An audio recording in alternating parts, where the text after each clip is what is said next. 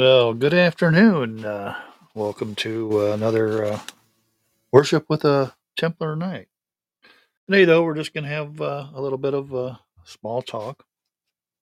I know last time I was on, I said I was going to talk about the greatest sermon ever given, and that was Sermon on the Mount. Um, I have to admit, I didn't read up and study that and write anything up on that. So I apologize for that. But let's go ahead and we'll start a little talk. Before we do that, let's bow our head in prayer. Um, Father, Lord in heaven, we are here today to pray about the church, your church. We commit all the souls here into your hands. Help us walk faithfully with you and not be deceived by the devil.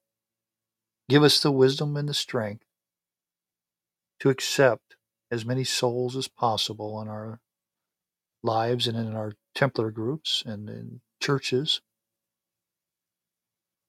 Let's make sure these churches are built on you and not to be swayed by the materials of the earth. Let's be accepting to all who come to you, and let us use them to help win more souls for you. Help us not lose any souls we already have. And that's happened. Let's care for them and keep them grounded in your spirit. Amen. Well, let's get started about the world's greatest institution. There are many great institutions in the world, institutions of commerce, of healing, of education, and so on and so forth, and a lot of other ones. But in glory, beauty, usefulness, and influence, the church of the Lord Jesus Christ outshines them all. We know that it is a divine institution for many reasons, but there is one earthly reason. Look over the role of many churches, and you'll find the names of multitudes who never attended their services, who never contributed to their needs, who live as if they never heard of a church. Yet the church lives on in spite of the treatment of its members. It would not have lived on if it hadn't been divine. Great things come out of the churches, out of our churches. Some of our most prominent schools came out of the church. Yet many of these schools now leave Christ out entirely. Our homes for children came out of the churches. Pure religion and undefiled before God and the Father are this: to visit the fatherless and the widows of their affliction. James chapter 1, verse 27. Our hospitals came out of the churches. Jesus said, heal the sick, quote, unquote. The Red Cross, the community chest, if anybody remembers those, um, and other agencies came from the influence of the church. Religious freedoms for all men came out of the church. I don't know if you know who Wendell Willkie was. He returned from a visit overseas and he spoke of the deposit of good, the deposit of goodwill left there by the churches. A nurse who came back from the South Pacific, this is, we're going back a little ways, she said she was bitter against the churches. She didn't realize that she had good position over there and a good salary because of the influence of the church. Her job, her salary, her livelihood came from the influence of the churches. Let's look at some of the facts concerning the church. Let's start with the meaning of the church. We think of the church in two respects. First, we think it in a universal sense. And all those who believe and trust Jesus are a part of the universal church, the bride of Christ. We don't have to worry about her. Christ takes care of her and adds people to her as they are saved one by one. When he comes, he'll take every member of his church into heaven with him.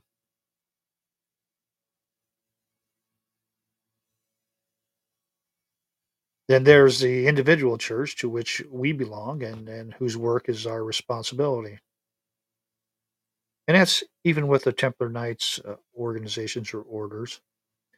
We speak of the individual church as a body of baptized believers engaged in Christ's work in the world. Therefore, we see the church as a body of baptized believers doing Christ's work in the world. For you and me, the church on the corner or on the avenue or down the street is the church. As the hand is a part of the body, so we are part of the church. If the hand is not functioning, the body is crippled that much. If you're not serving God, the church is crippled that much.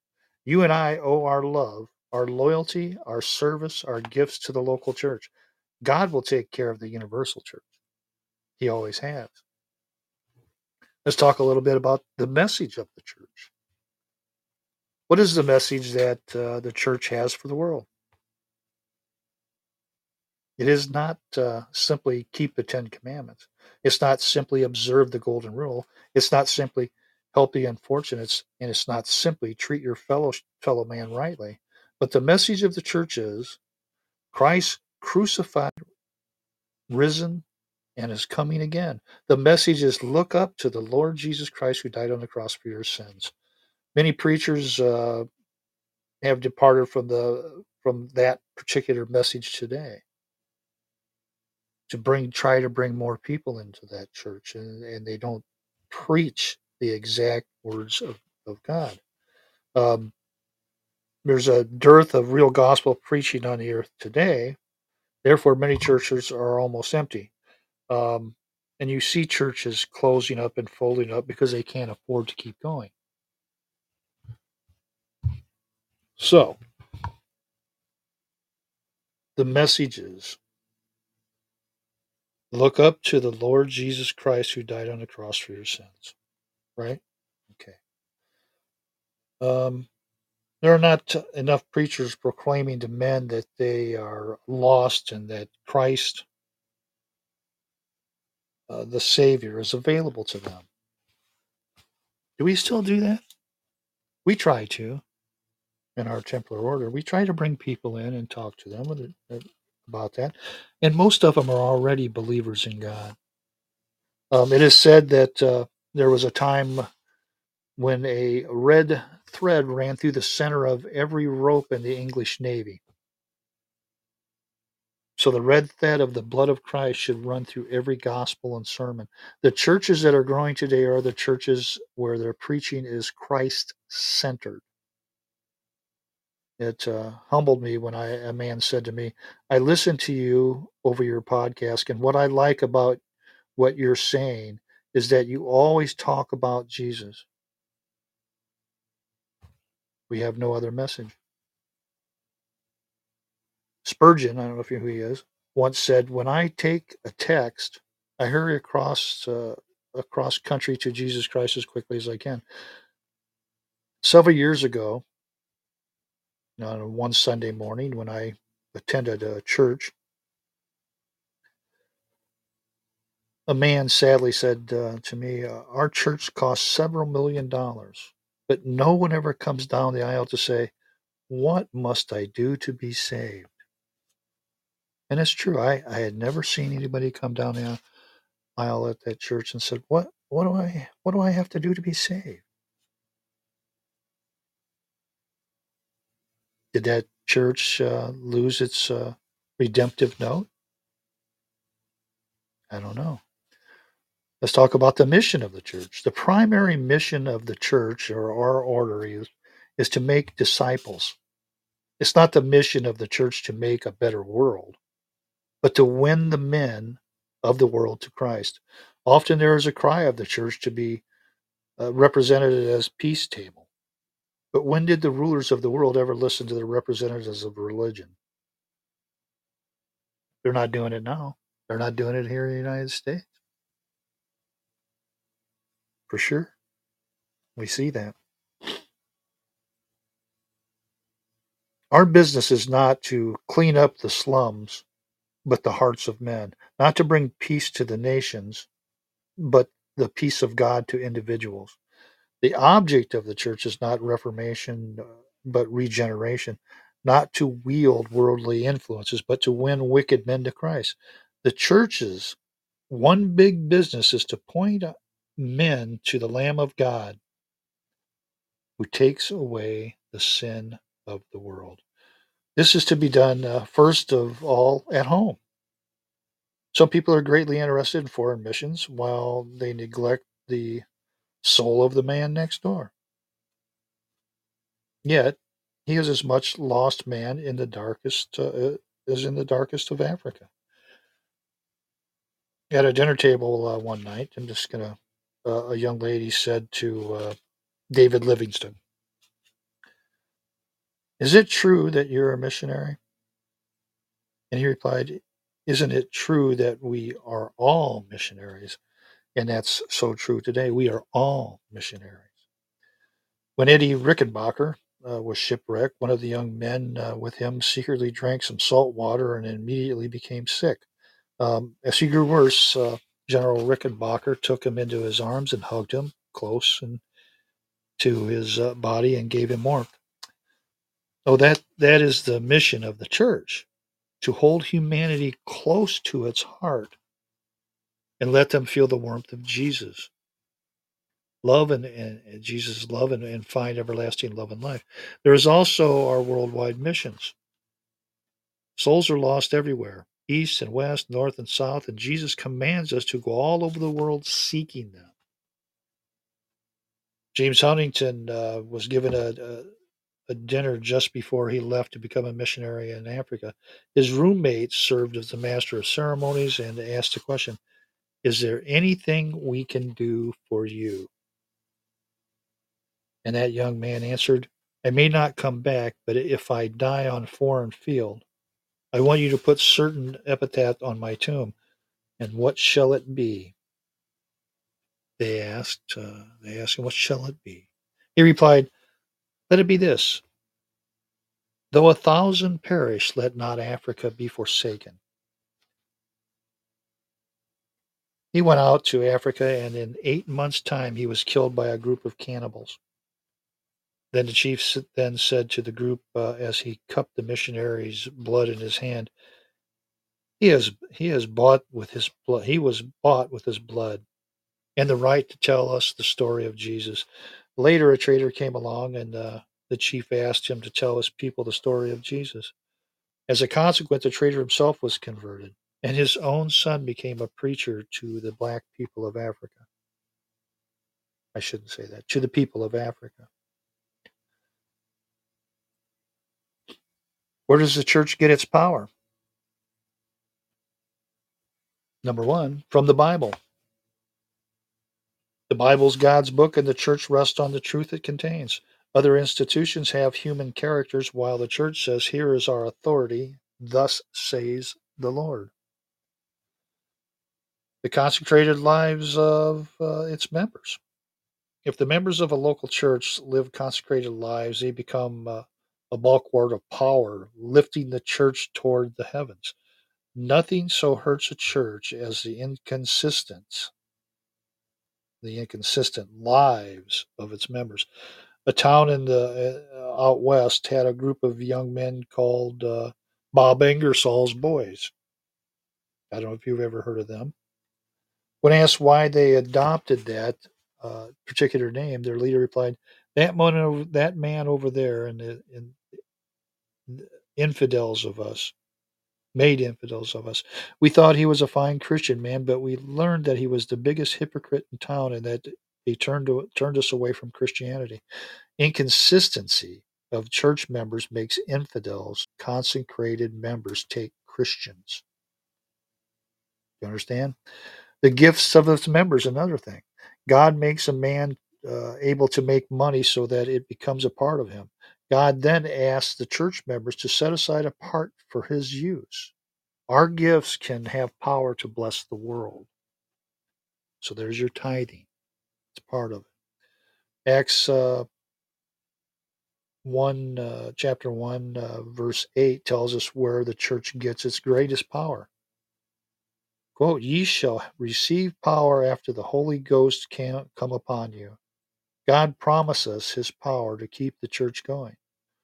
When church members throw sin out of their lives and let the Holy Spirit come in and take charge, the church receives power to move the world. Talk about the opportunities in the church. Out in the world, number one, the church gives opportunity for fellowship. Out in the world, society is full of ine- inequalities.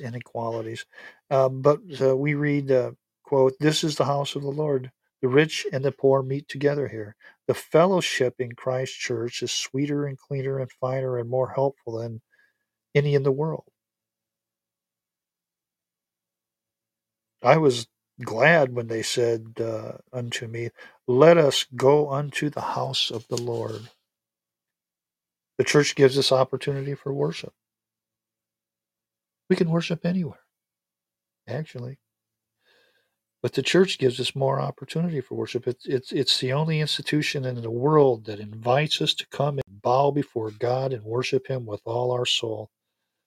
You may say, I can worship God on a golf course, anywhere, just like I just said. But men don't do that outside of the church. They are thinking about something else. I know for me, for one, I do that. But there's no better place to give opportunities for worship than the church. There's no encouragement in the world to worship, so we need to shut the world out and come to God's house for that. Man needs to worship.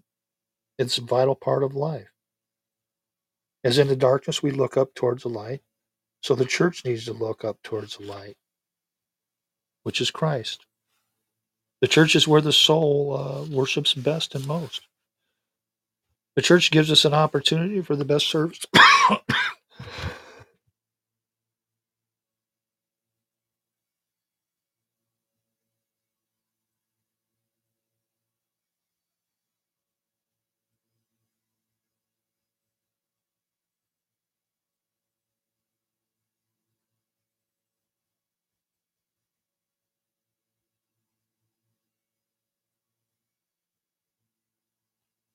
Sorry about that. The church gives us the opportunity for the best service in the world. The best in the man inspires him to want to serve others, so he goes out into the organizations and institutions of the world, spends his time and his strength in his service.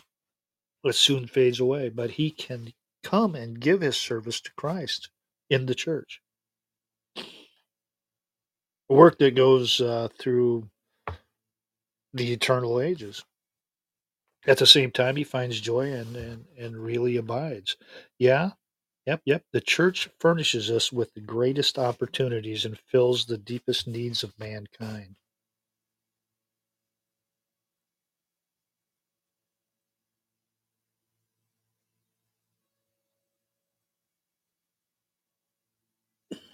Let's talk about the hope of the church. It's not that every man should be a Christian, for we know that shall never be. It's not that every person should be perfect. The hope of the world is blessed hope of Christ's second coming.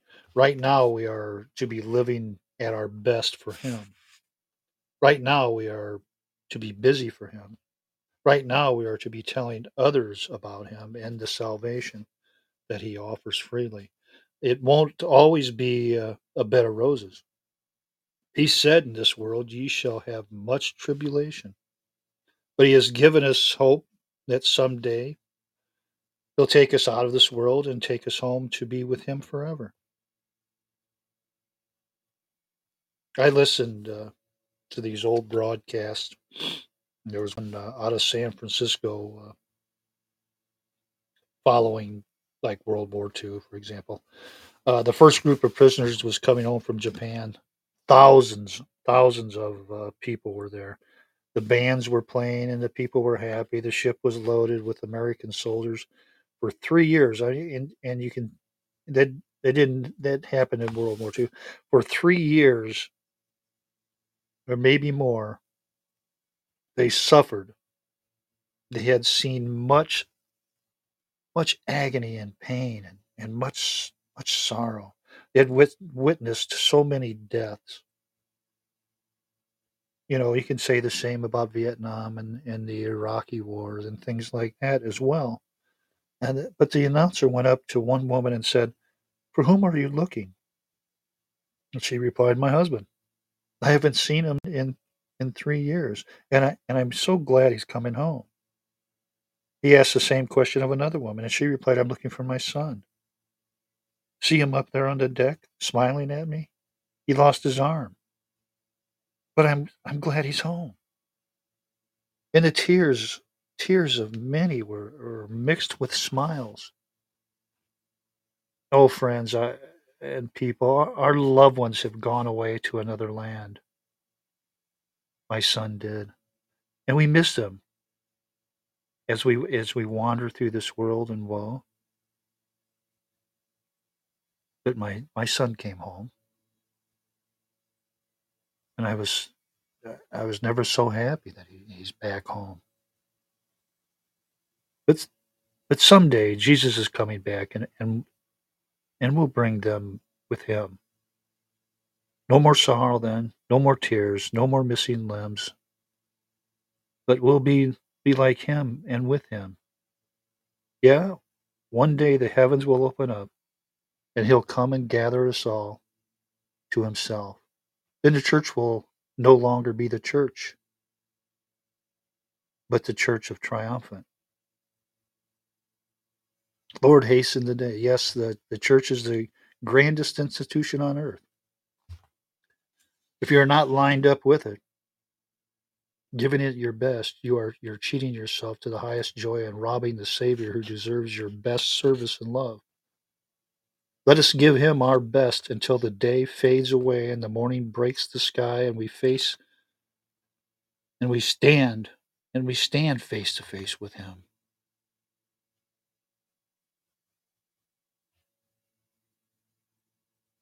Think about that. Friends, it's why every true church is doing, trying to get people ready to meet Jesus. That's the greatest work in the world. God God help us to have a part in that. Don't you think? We should all be part of that. Supporting of your church, bringing people to the church, teaching people about our Lord Jesus Christ. Be missionaries everywhere you go. Start a conversation with someone and talk about our Lord Jesus Christ.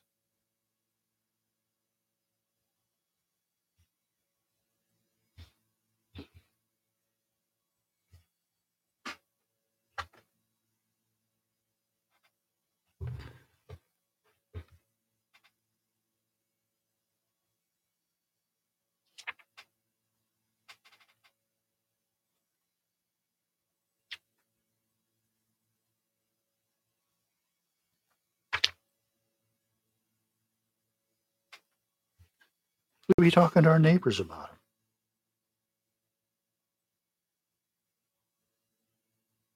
Let's bow our heads in prayers. Let's have a prayer for our neighbors. I thank you for my neighbors, Father. I thank you for the kind acts and bringing in in things and deliveries. Sometimes they'll help out if we need anything, and we help them. In the middle of all the friendly banter, may something of the natural humanity you have made us shine through in ordinary routines. Lord, if there are opportunities to especially help my neighbors or to get to know them more deeply, that may I not be afraid to pass them for your sake. May us all be sensitive of what's going on around us, being kind, listening to others, and speaking words of encouragement to those where we live, and talking about you, Lord, and bring their souls closer to you and closer to your heart. We have some new neighbors that just moved in here. They've been here for a couple of months, and we've talked to them and welcomed them. And they need to have you in their homes and welcoming them, but showing them due respect. Lord, may your kingdom come into our neighborhoods. It would be fantastic, Lord, if most people, or even if more people, where we all live, truly came to know you and love you. Soften people's hearts towards you. In Christ's name, we pray. Amen. Well, we have some new postulants in our order.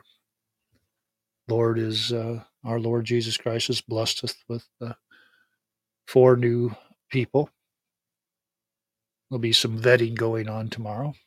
If you guys would care to learn more about our Templar Knight order, please visit our website, and that is www.americanknightstemplars.com.